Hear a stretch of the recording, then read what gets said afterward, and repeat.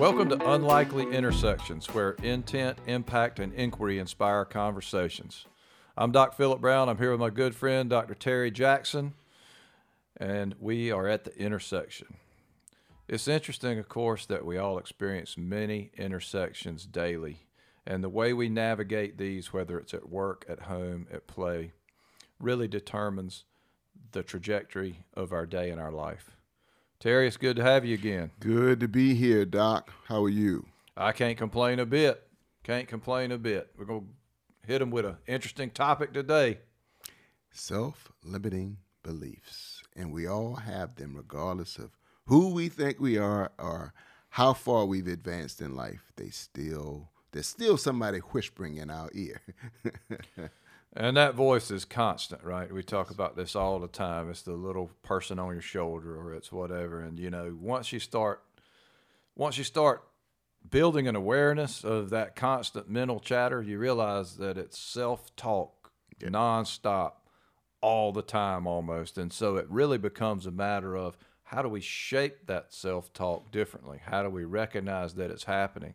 How do we understand when we're in a situation where it really doesn't apply? Yep. And then how do we redirect? And it's interesting because our good friend, Dr. Rao, when he talked about mental chatter, he says, hey, understand that mental chatter is not you. And so what I need for you to do is to be able to observe the mental chatter, right? Because it's always going to happen. And there's always mental chatter, but understand that you just need to observe it. And as you said, how do you shape it? That creates the space. Once you realize that it's happening, it's out of your control, and then you realize there's a space here. There's some work that I can do, right? It's self-work, but there's something that I can do to navigate forward from this spot. Maybe it's that, the world is not as against me as I thought. Yeah, that's right. And it's interesting because, a lot of self-limiting beliefs comes from the environment that we are raised in, right? For whatever reason, someone says something and we begin to think about it and we begin to formulate some belief that's probably not true, but at the time, we're not even realizing that formulation of whatever that self-limiting belief is. So let's kind of, for people who may or may not understand this, let's kind of define for them, what is a self-limiting belief? Self-limiting belief definition. I'll say what it means to for you. me, Yes. Right? Mm-hmm. And to me, it is just some set of rules that I've accepted. Mm-hmm.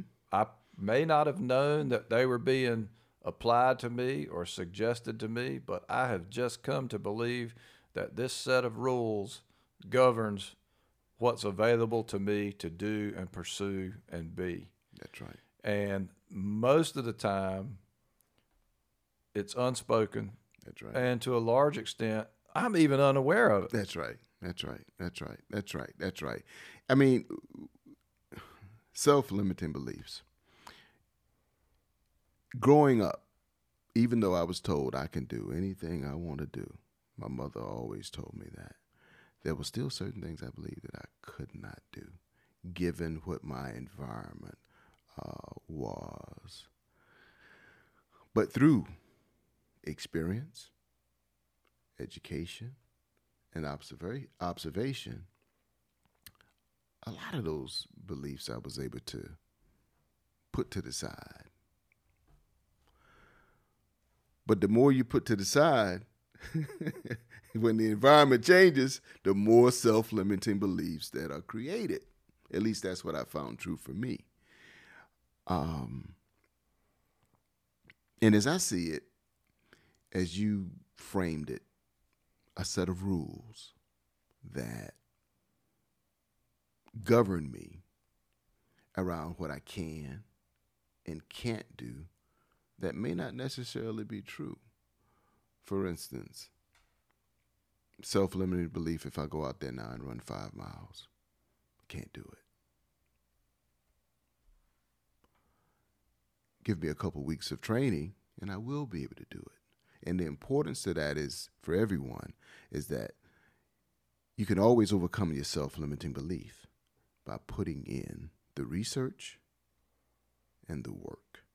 And I think that's the message that we can help people overcome their self-limiting beliefs, is that for the most part, they're not true.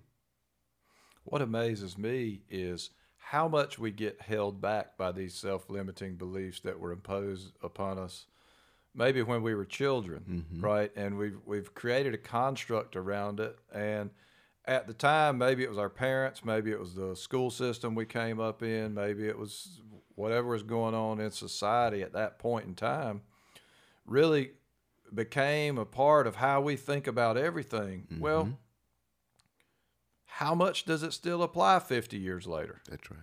You know, and if we're still applying those rules from the 70s, what are we missing out on now? That's right. Right? And how do we, as you said really eloquently, you can't really, it's hard to eliminate those beliefs. You really have to replace them. Yes.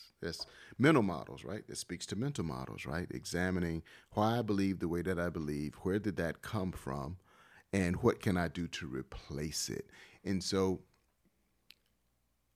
that speaks to the question, how does one minimize self-limiting beliefs?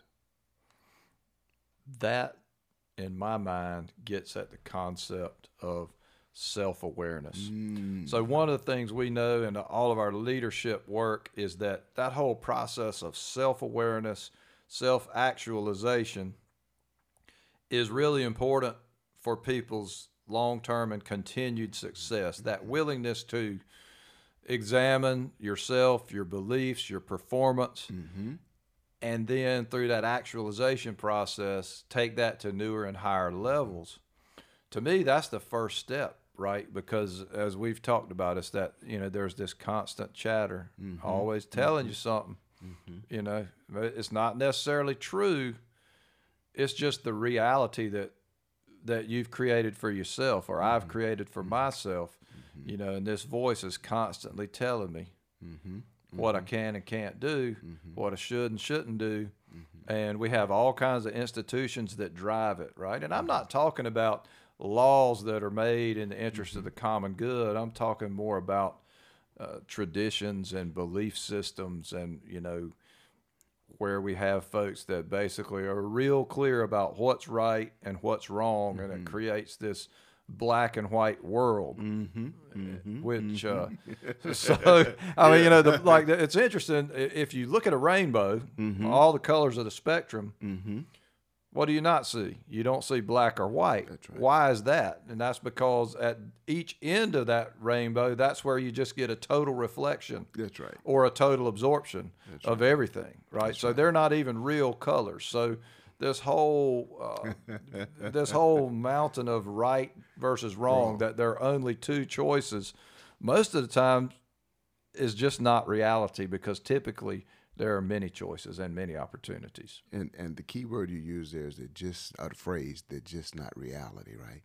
And that's what's so true about these self-limiting beliefs. It's just not reality. It's perceived, right? Because someone's been whispering in your ear what you can or you can't do. You're not smart. You're not fast. You're not going to be anything, right? Lots and lots of people have heard those kinds of things. I remember hearing a story about, and maybe this is not a good example, but I remember hearing a story of Bill Cosby many years ago. And he said when he was growing up, people always told him in his life he wasn't going to be anything. And he had quit school, and he was washing dishes. And a guy told him he wasn't going to be the S word, the S-H-I word, right? He wasn't going to be anything in life. And he kind of bought into it. And then all of a sudden, he kind of woke up one day, and he decided that he was going to go back to school because he had dropped out of high school. And he went back and got his GED. And then he went to Temple and became an athlete and ended up graduating from Temple and ultimately earning his doctorate in education. But there were so many limiting beliefs that slowed him down earlier in life. And there are many other people who've had those kinds of limiting beliefs. But at some point in time, what's been proven is you can overcome those. So one of the questions you have to ask yourself, and for people to ask themselves, is who's whispering in your ear? And who's saying what to you? What are you saying to yourself, basically? So true. Who's surrounding you? And a lot of times there's this great tendency to want to climb, want to be an expert, want to do whatever, right? To be top dog, if you will. Mm-hmm. One of the worst places you can put yourself in if you want to grow, right? Mm-hmm. If you find yourself at the top of the mountain, and you look around and everyone is subordinate to you and you're the smartest person in the room, that's the time to get out. Mm-hmm. You know, because you always want to be somewhere where there is a challenge to your belief system or someone who can help you come along, opportunity to listen to things a little bit differently.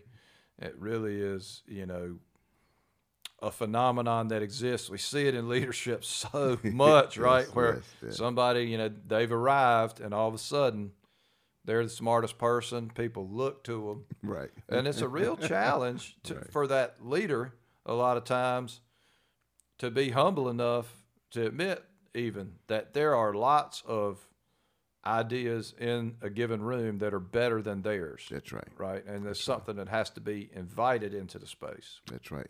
Yeah, oftentimes leaders are anointed, right, to be the smartest ones, right? And oftentimes it's not the case because the collective is always better than the individual. You know, one thing about limiting beliefs is this.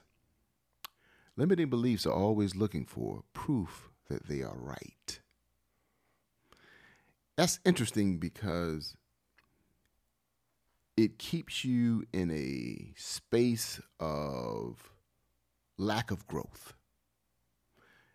We did an episode on curiosity, limiting beliefs, limit curiosity, which actually curiosity takes you out of, or should take you out of, that whole limiting belief space.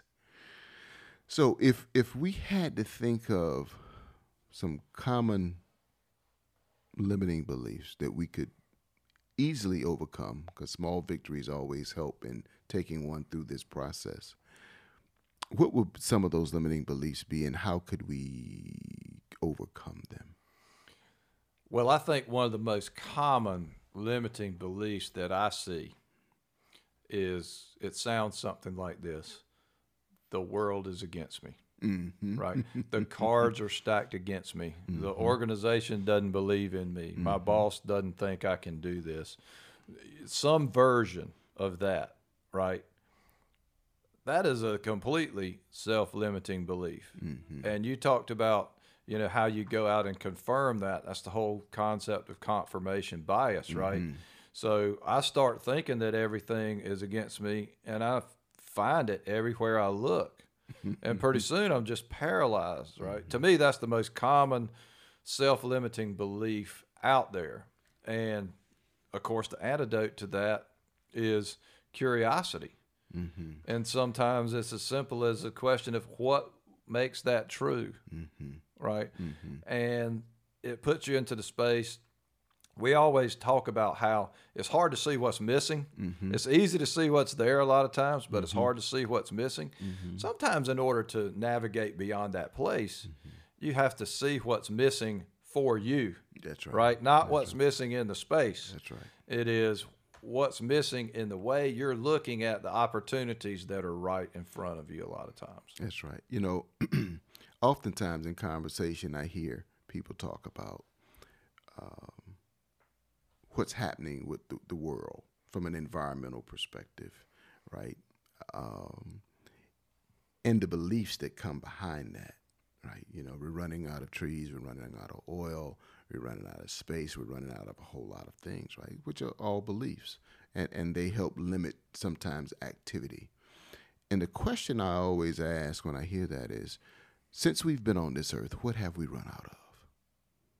Have we run out of water? Have we run out of oil? Have we run out of trees? And the answer is, of course, no, we haven't. I say, well, if that's the case, then that means that we live in a universe of abundance. So we haven't run out of anything, even though all of the scarcity thought processes help to limit some of those beliefs around what we are, and they're crafting those thought processes around that.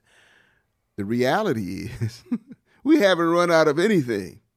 Even though oil prices might be high, it's high because there's some people realize that this is a business that we're in, and that we understand how we can control this, and we're getting wealthy off of it. But the fact that we're running out of oil is just not a reality, simply because the United States sits on one of the largest deposits of oil in the world, and we just are not manufacturing. But it's a limiting belief, and those are limiting beliefs that people have a tendency to believe because they're thinking scarcity versus abundance, right?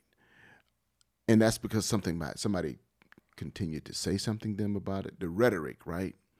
It's like in the political arena, fake news. All of a sudden, fake news, limiting beliefs, right, around what's actually happening and what's not happening, and people buying into all of that because somebody's whispering in their ear. They're being influenced around what to believe. It holds true for limiting beliefs as well. Well, you're talking, the whole concept of fake news is just another version of the forces are against me, right? Right, exactly. Because what it does is it picks out specific topics and it drives fear. That great shaper of human behavior and belief is fear, right? And they're common human fears. Maybe we'll do an episode about that in the future. But, the whole concept that fear is a great shaper of behavior is something that you got to come at with the understanding that it shapes your personal decisions, it shapes your business decisions, it shapes your political decisions. And to the extent that people can fool you into not looking a little bit deeper, you can be led around with a belief system that is completely false, right? It's just too limited, to have any validity whatsoever. But this whole concept of fear is one of those things. I mean, fear is a legitimate emotion, and it is. It's what sets up courage. It's all these different kind of things.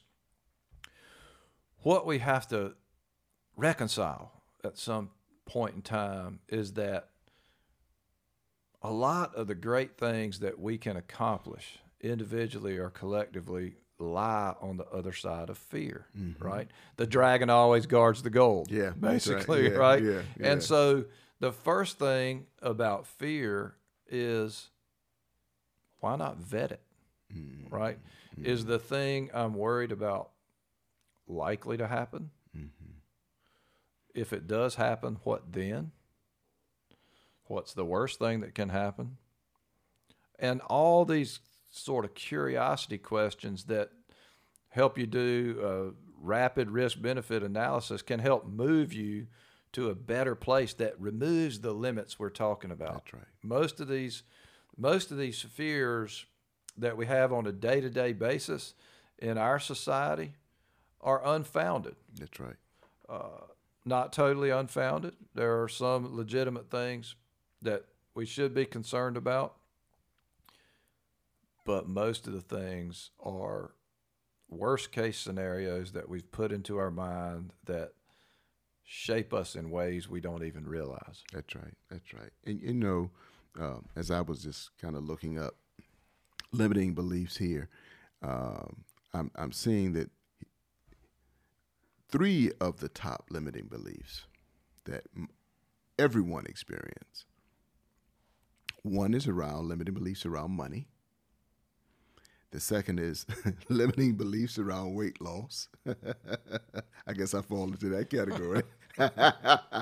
And then limiting beliefs about starting a business, right? And, when you talk to people, especially about business, well, I'm not the kind of person to be able to start a business. And I'm like, why? Why wouldn't you? Aren't these skill sets and that you can learn? Can't you be disciplined? isn't it a process? Well, if you can follow processes, you can start a business, right? And then limiting beliefs around weight loss, right? Same thing, right? Following the process, right? Being along the journey, and then money. Money is huge for a lot of people. Rich people are greedy. Money is the root of all evil. I'm not good with money. All of these limiting beliefs, at least 3 top ones that people share, and they're so common that I think we need to kind of deal with them here because, we all have our own limiting beliefs, but these 3 limiting beliefs can truly be helpful with people who are listening to and watching our show. And I'll never forget, like, one of the times where you were presenting to one of our groups at the hospital system, you had to say, "And all diets work." Yes. Right. Because, and that gets at the concept of the belief, it's not about your plan. It's about your execution. Yes. Right. Can you execute on it? And That's if you execute on a given plan, it is likely to work. That's right. And that means you've got to pull back some of the false thoughts that maybe you had that say, I can't really do it. Mm-hmm. And the C word, which we've talked about previously, commit to the plan, or at least to the direction, right? That's right. We talk about that a lot too. That's right. Commitment didn't necessarily mean to do all these steps. It's really committing to a direction and then taking opportunities as they arise. But I've always been amazed at the sort of the self-limitation around not just weight loss, but health factors in general, right? Is that folks, for some reason, think that it's just not within their ability to have healthy behaviors, whatever they are, right? Like it's too hard, it's going to hurt me. My body's not made to do that, or, whatever it is. It's all really the same thing, and it kind of just gets at an underlying concept that we think things should somehow be easier. That's right. There's no guarantee of easy in any of this stuff, right? But but just because it's not easy doesn't mean it can't be possible. That's right. And it goes back to one of our previous episodes on commitment, right? We talked about commitment, being committed to minimizing or eliminating that limiting belief, right? Not that it's there's going to be some pain, right? Because you're talking about taking your body and your mind through a whole different process to achieve another outcome, and it's really about the journey, right? But those beliefs, man, are really embedded within a lot of people, and sometimes when you hear people say, and I've heard people say, how dumb they thought they were, right? Because somewhere in their environment, someone told them that, and somehow they found a way to reinforce that, right? And then later they come to find out that they're really not. They're much more intelligent because they spend the time to do some reading. They test it a particular way, or they just eliminated certain people from their environment. And because your environment has a lot to do with the limiting beliefs that we buy into from a subconscious level, this thing is so powerful because regardless of who you are, whether you were president of a country, a billionaire, some little person is whispering in someone's ear today that they can't do something because for whatever reason. And so it impacts every human being on this earth. And it's how you overcome, right? It's what you put in place to eliminate this or minimize it that really speaks to how successful one could potentially be in life. That gets back to a concept we've also talked about in the past, that personal board of directors, because I'm a big believer in the idea that surrounding yourself with people who will tell you what they're seeing relative to what you're doing is really important. And having a good personal board of directors who will question that belief that you're expressing is incredibly important, right? And, you know, it doesn't have to be confrontative. Sometimes it can be. It just depends on the personality of the individual, which way works. But a lot of times it's just as simple as explain to me why you think that, right? You know, what makes that so? What evidence are you presenting that is going to make me believe that? Because it doesn't make sense to me, right? And having those kind of conversations with people who are seeing the world differently than you is really a big stimulus to remove those self-limiting beliefs. You know, I was sitting here thinking, and I was like, I've been fortunate enough in my life to have people around me who always try to speak something positive to me or put me in a positive mindset. Not that I didn't have the limiting beliefs, but I was confident enough, and I had enough, I'm going to call small wins, right? Small wins were playing ball and making my first team, getting my first A in school, moving from the B reading group to the A reading group as it built confidence. I found that as I built confidence, a lot of these self-limiting beliefs began to become minimal because I relied on what I considered to be the small wins in my life to build confidence, right? So when someone would come up with a belief, it would be to question it, right? I question, you know, well, someone said this about me. Is this true? Is it not true? How can I overcome this, right? And so those little wins allowed me to say, well, I know I can do this.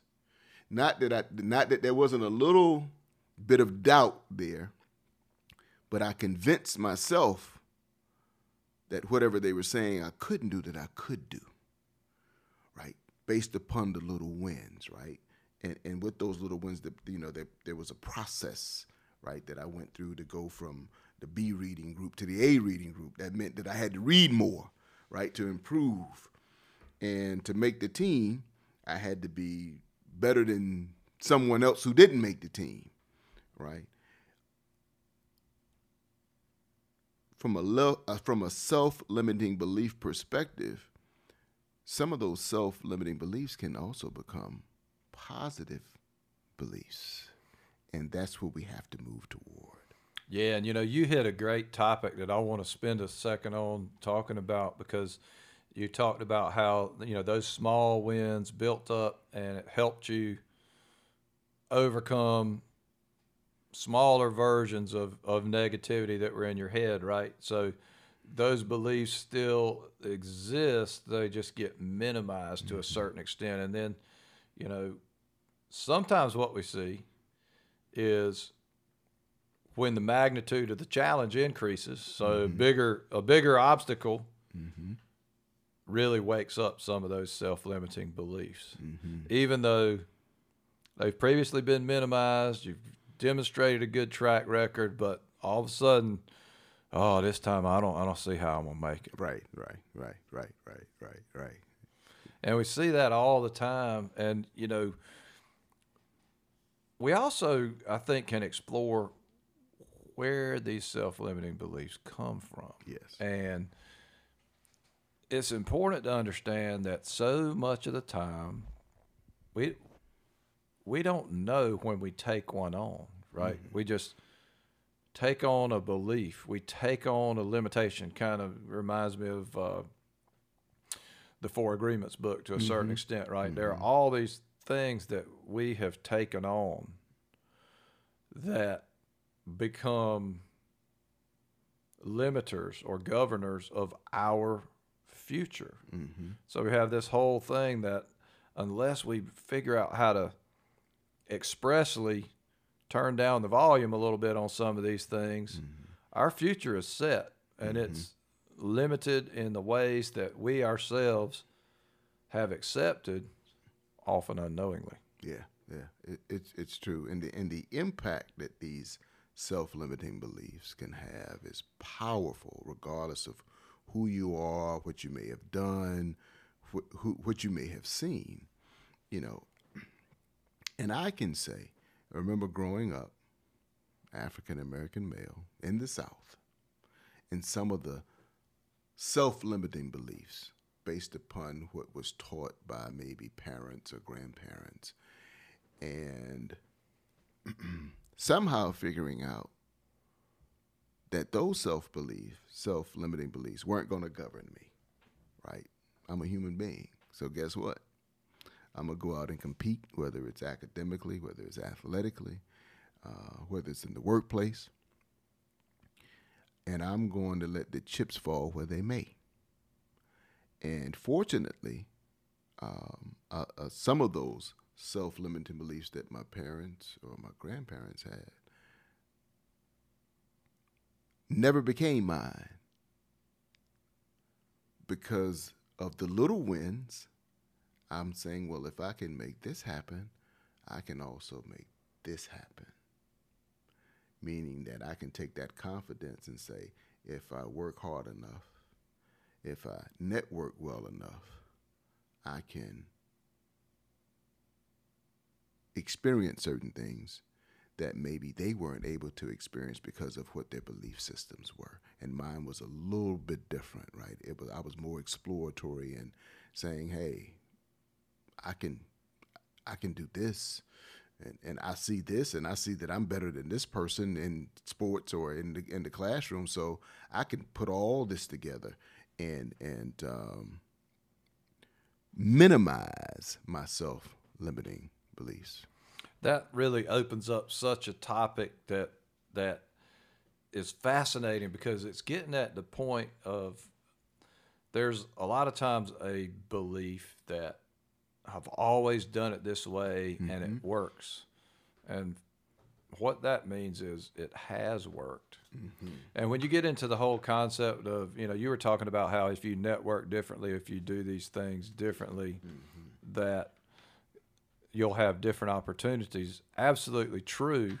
And for people whose opportunities have mostly come that way, the opposite is true, right? Because their limitation at some point is, well, they're thinking, my network is going to carry me through. I'm going to be able to do this. At some point, that way of doing runs out, and maybe their thing that they need to develop is a greater expertise, or do something different in some kind of way that is outside of that traditional way. Because as our friend Marshall Goldsmith says, what got you here won't get you there, right? That's right. Often that's true. That's right. That is so true. That helps us to analyze what we're capable of doing, and also, or what we haven't achieved, right? And we can look at what we haven't achieved from a perspective of a self-limiting belief. Have I not achieved this because of my beliefs? Can I achieve what I haven't achieved? And what skill sets or what knowledge do I need to attain in order to achieve? You had just mentioned one of the most damning phrases in corporations and corporate America, and that is, we've always done it this way. So our belief is we're going to continue to do it this way because here's a result we've created, right? But just because you did it that way today doesn't necessarily mean it's going to work tomorrow or work 5 hours from now, right? So again, what you said about Marshall Goldsmith, and that is, what got you here won't get you there. That's the constant analysis of limiting beliefs. My beliefs that because I did it this way for so long, it's going to continue to drive the result that I'm looking for. But then when dynamics change in the environment, guess what happens? I can't drive that result any longer because my limiting belief that I can successfully do this prevented me from looking for other opportunities or be curious enough around what other methodologies maybe can be created to drive success. That's why I like to think about it in terms of stability of beliefs, right? Like, I think in organizations, it is great to have a very stable why. It is important to have a very stable what in terms of what you intend to do. But when it comes to how, if you have those self-limiting beliefs and too much stability in how you do a given thing, the end of your organization is in sight. That's right. Because that's what gets you trapped in that this is how we've always done it, right? Well, that how is going to change from day to day, from moment to moment, and certainly from era to era. And we know there are business examples of that everywhere. I think we're in one in healthcare right now, quite frankly, because there's been a certain way that we've always done things. There have been models that exist. They've evolved much more slowly than many other industries. And now, all of a sudden, in the wake of COVID, with great change, many things seem to be working poorly. And being trapped in how we've always done things to be successful is a really dangerous place to be, not just for us that are on the delivery side of healthcare, but also for those who need healthcare. And so this phase of reimagining what health medical care ought to look like is kind of something that we've got to challenge ourselves to get rid of some of these self-limiting beliefs. I agree, because one of the phrases that came out as a result of COVID was the new normal, right, as we were bouncing back, right? And normal didn't work for a lot of people, right? So now we're the new normal. So the new normal told me that some of those self-limiting beliefs that we had prior to COVID, people are trying to implement after COVID. And the environment is totally different. And so some of what we've experienced and what we're experiencing around labor and organizations who, for whatever reason, they're not operating at full capacity because under those limiting beliefs, they treated people a particular way. Now, with the new reality, the workforce is saying, we're not going to deal with those limiting beliefs. And I was asking someone the other day, because everybody was talking about labor shortages. I said, so where did the people go? where did the people go? Right. Yeah, because it was tragic, because I'm assuming maybe 1.5 million, 2 million people maybe we lost or died during the COVID, right, as a result of COVID in the country. But that still leaves a lot of people. Well, and overwhelmingly, those lives lost were already outside of the workforce, because it was heavily older people and vulnerable people that had significant health problems anyway, right? So the numeric effect on the potential workforce, really just wasn't there. Right. So we have to understand that represents something that is so totally different, and we have to grapple with that. Now, one thing we can say for sure is that whatever my limited belief system is, when an incoming stimulus hits me, my action is going to be 100% consistent with that belief system. Right? That's right. That's right. And that is true of everybody. That's right. So it basically, whatever your set of rules are that you believe you can play by determines every action that you take. That's right. And what we're talking about here is something fundamentally different, right? We're talking about, how do I entertain the possibility of a different set of beliefs in certain areas? That's right. Absolutely. As we do more research, as we read more, as we have more experiences with different people, our belief systems are somewhat impacted, right? And so when I think about the limiting beliefs, and I think about CEOs who are calling people back to work, right, back into the office space, And so their set of limiting beliefs saying that people have to be in the office space versus being a hybrid, maybe all virtual, maybe virtual and sometimes in the office. There are a great deal of CEOs who haven't been that flexible based upon their old belief system that people have to be in the office. And what we're talking about, as you just said, is examining what the possibilities are. How can we set up our people such that they can work and still be more effective and efficient in what they're doing in their task on a day-to-day basis? How can we mold ourselves as an organization to design the metrics for the new workspace in corporate? And from a personal perspective, how can I look at what my beliefs are and examine them such that maybe they change, they change, go 180 degree change, right, around what that belief is. I remember a story that I heard some years ago regarding the Black Panthers and Fred Hampton. And there was a gentleman who'd moved from the South, a white gentleman who'd moved from the South, who, while he was in the South, he was a member of the KKK. And so he goes to Chicago and he meets a Black Panther. But Fred Hampton's approach to him was, it's not about black and white. It's the same system that's oppressing us both.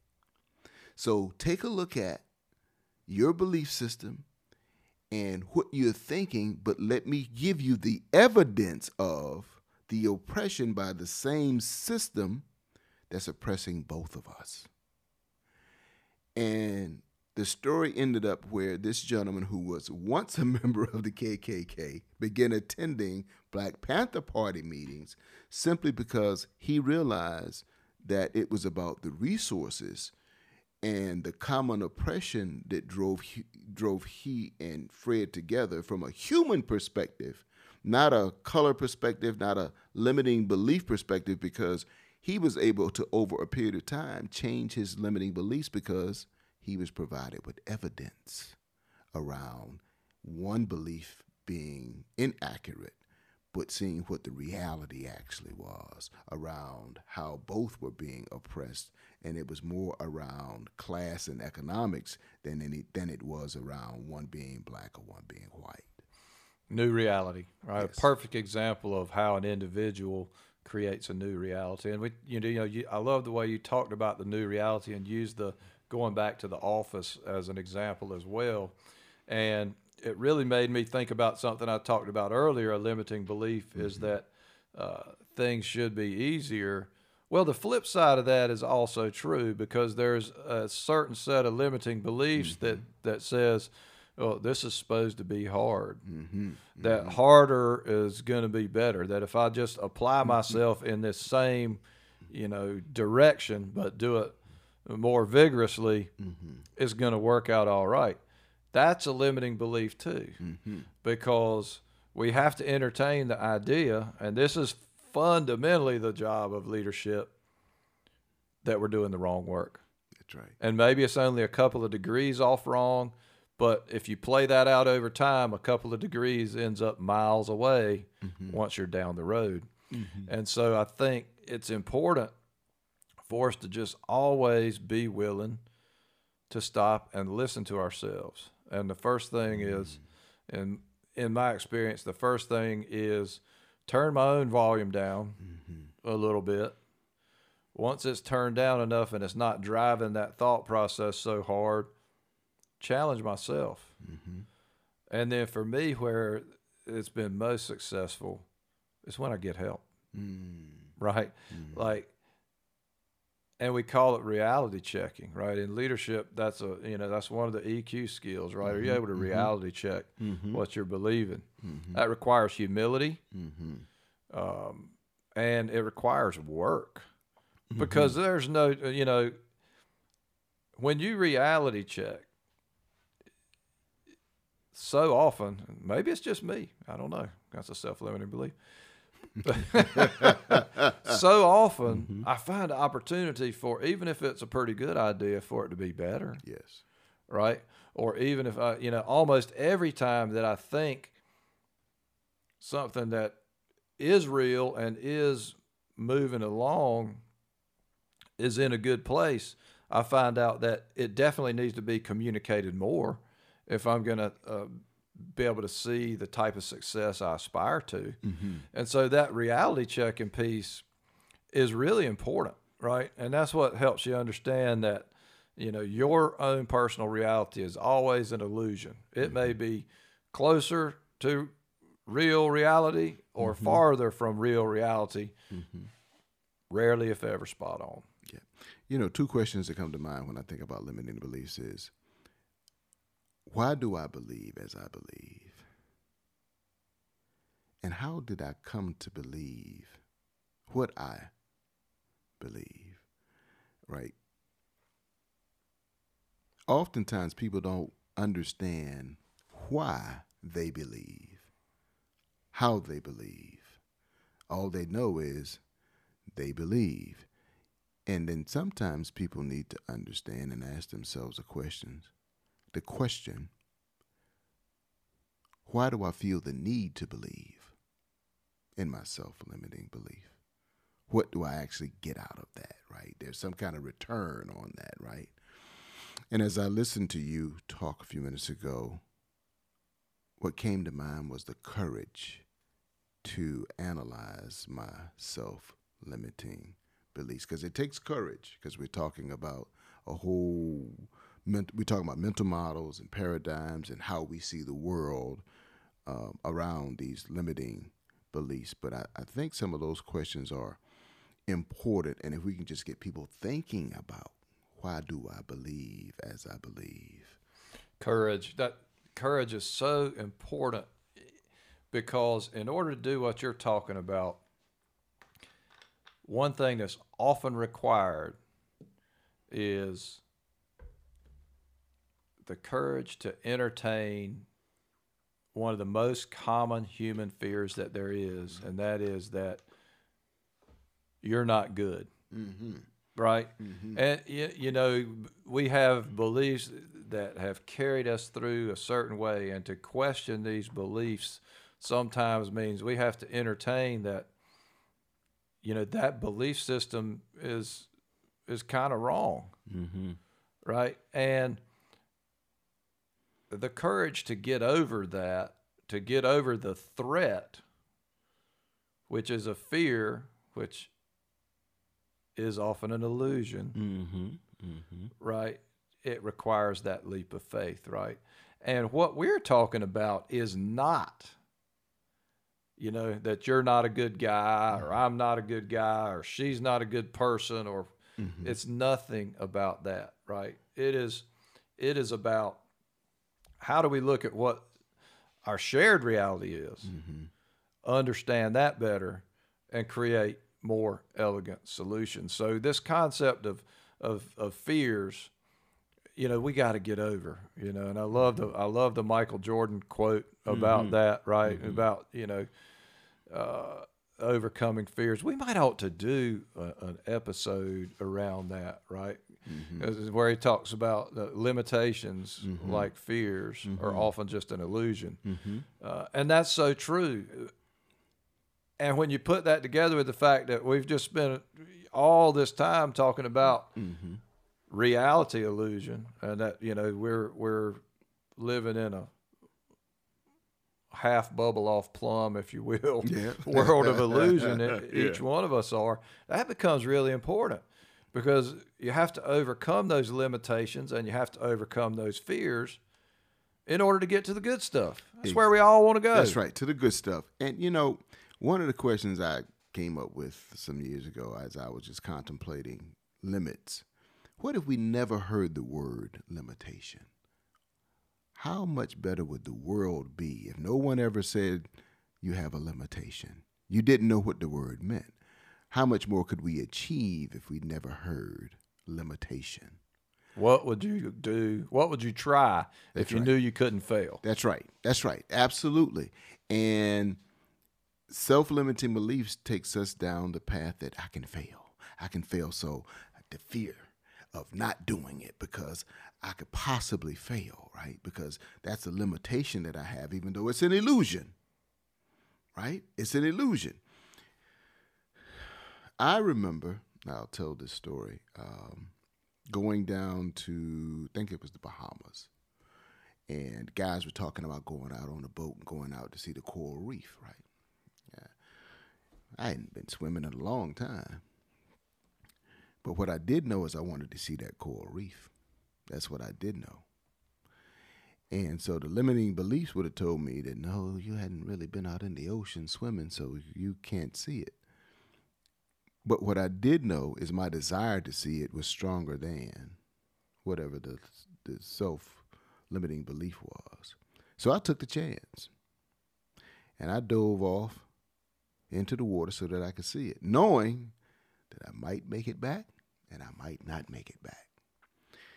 But I didn't let my limiting belief hinder me from seeing the beauty of that coral reef. So I'm here sitting having this conversation today. So I made it back.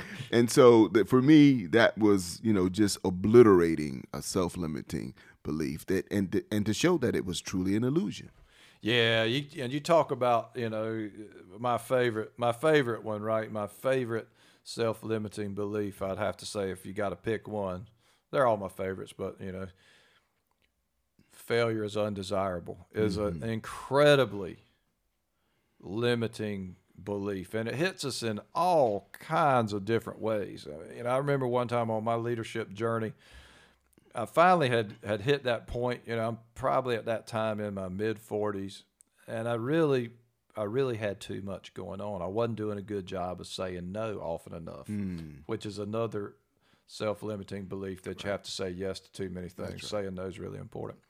But I remember I went to this annual meeting retreat, and one of my mentors was there. And it was my intention to tell her at that time that I'd had this leadership epiphany, that I knew I was too busy, that I was going to start saying no to some things, and I was going to drop the programmatic thing that I was doing. I was actually her successor in a leadership position at the North Carolina Medical Society Foundation.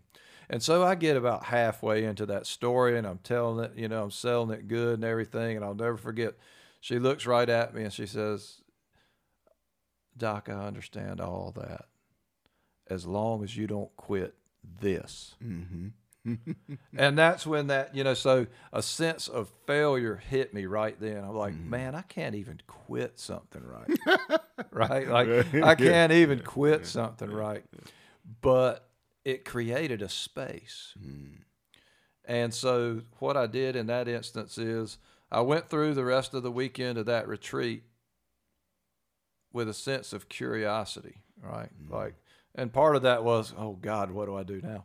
But I went through it with a sense of curiosity, and at the end of that retreat, I realized how important it was to me to help develop other physician leaders, which is what that role was.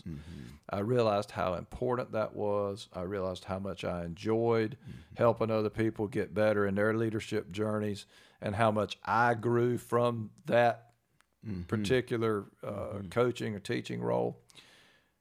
And so I fundamentally restructured other things that enabled me to keep doing that. And I've never looked back on it. But when I do recount the episode, I realize that failure was incredibly important to what I became. And so that limiting belief of failure is bad is something that we got to sometimes get rid of. Yep, I would agree. I would agree 100%. I remember when I first moved to Columbus, Ohio, never having run a division of a company before, and I'm like, wow, this is huge. I'm not quite so sure if I can do it. You sit around the table, this guy's intelligent and she's intelligent. And, these guys, have it. What impact can I really have? I'm not so sure. And so all of that doubt and those beliefs, coming, at me, but, going back to the little wins and, how I built the confidence and taking it one day at a time and one step at a time and constantly analyzing what I believed. And that helped me, being curious, really helped me overcome those limiting beliefs. And I've heard you say many times, talk about connections that you still maintain today based on relationships then. And I heard you recount just now something that is a good belief. That whole iron sharpens iron, right? Yes. You're in a room with a bunch of smart people. Yes. You're not sure if you're smart enough. You're probably in exactly the right room, right? That's right. Because you didn't get there by accident, Right. Right. and you can grow. Yeah. Right. So you definitely have potential. Somebody saw in you a potential Yes. to get into that room, wherever it is. And you can learn from that. That's right. That's always the key, because I've often told stories of I'm in rooms and I'm like, wow, I'm wowed initially, right? But iron sharpens iron, and so all of a sudden it's like, initially you're the kid in the candy store, but then all of a sudden the kid in the candy store becomes one of the thinkers, because you begin to observe and you realize that, hey, I'm just as good, or I'm just as intelligent, and I'm here, by no mistake. I'm here, I was placed in this room, I was chosen. And so all of a sudden that reality happens versus the illusion of, these people that you kind of see as gods initially. And then all of a sudden the reality sets in and you see them as human.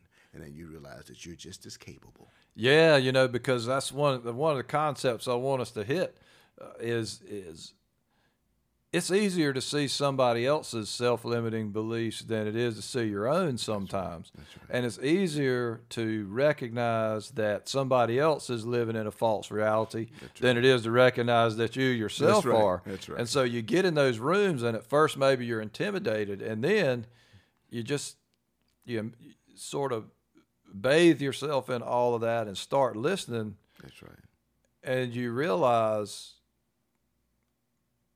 it's not that somebody else is better or smarter. They're just different. That's it. Right? And the more places that you find yourself that are like that, where you have that aha moment that there are a lot of different belief systems in here, and then you work through that, and you can help take a discussion in the direction of, y'all realize there are a lot of different belief systems in here. Y'all realize they're all valid. That's right. That's right. That's right. Now, what can we make out of all these new puzzle pieces that we have? That's right. How can we come to something in common that we all have in common, given all the puzzle pieces, right? Yeah, it's the beauty of diversity and inclusion and belonging, right? That's right. And belonging has that two-sided component, right? Like belonging, it's important for other people to let people belong. It's also important for me to believe that I belong in a given group. And when that happens, transformation is right around the corner. That's right. I'd agree with you 100% on that. And again, I've come to those realizations where there was illusion. Now I'm at the point of realization. Okay, I add value, they add value, we have different values, and guess what? The value that you add and the value that I add can make that transformation occur if we really implement and execute against it. One of the things that I always, wonder is, what does it take, right? And we like to, a lot of times on these episodes, we raise a lot of questions, both curious guys and both right much experience in different areas, but if you were gonna pick out a piece of advice or a tactic that you like to use or that you recommend to others for stopping the self-limiting belief, what would it be? It's real simple. I think Nike said it best, just do it. What I do is I find some self-limiting belief that I have, something that's small, and I'll go do it. I make it happen, right? And then what that does is it eliminates that self-limiting belief. Then I choose another one, right? And then I go do it. To eliminate and to minimize means that you have to go put something into action to prove your self-limiting belief wrong, because again, self-limiting beliefs are always trying to prove themselves right. You have to prove it wrong, and once you prove it wrong in your mind, guess what you do? You create a realization that self-limiting belief wasn't accurate, and that all this time when you believed that, all you had to do was go do whatever that belief is to overcome it. That's all it is. That's all I do. It's real simple. Terry, you can't run 2 miles? Okay, well, I'm going to train to run 2 miles. And when I get to 2 miles, man, I could have did this a long time ago. You know? It's real simple. Let me go ahead and, man, this is 1,000 pages in this book. Let me take it a bite at a time until I read it all. Well, you know, I can do that in X amount of time, right? Because I've just proved myself wrong. So I don't look at things from a difficulty perspective. I kind of look at things as, when do I want to do it? When do I want to accomplish it? And that's a different mindset in and of itself. When do I want to accomplish it versus I can never accomplish it. I'll set a time frame, and then I'll say, okay, I'm going to do this. Man, that's an important component of personal accountability, right? Because once you set that timeline, it necessitates an action to get there. Mm-hmm. Now, for me, you know, obviously one of the keys to eliminating self-limiting beliefs is recognizing them. You know, so there's that, because a lot of them dwell in the unawareness phase, right? But over time, you can kind of develop a little bit of a spidey sense for when something is not quite right. And so one thing I like to do is ask myself a question.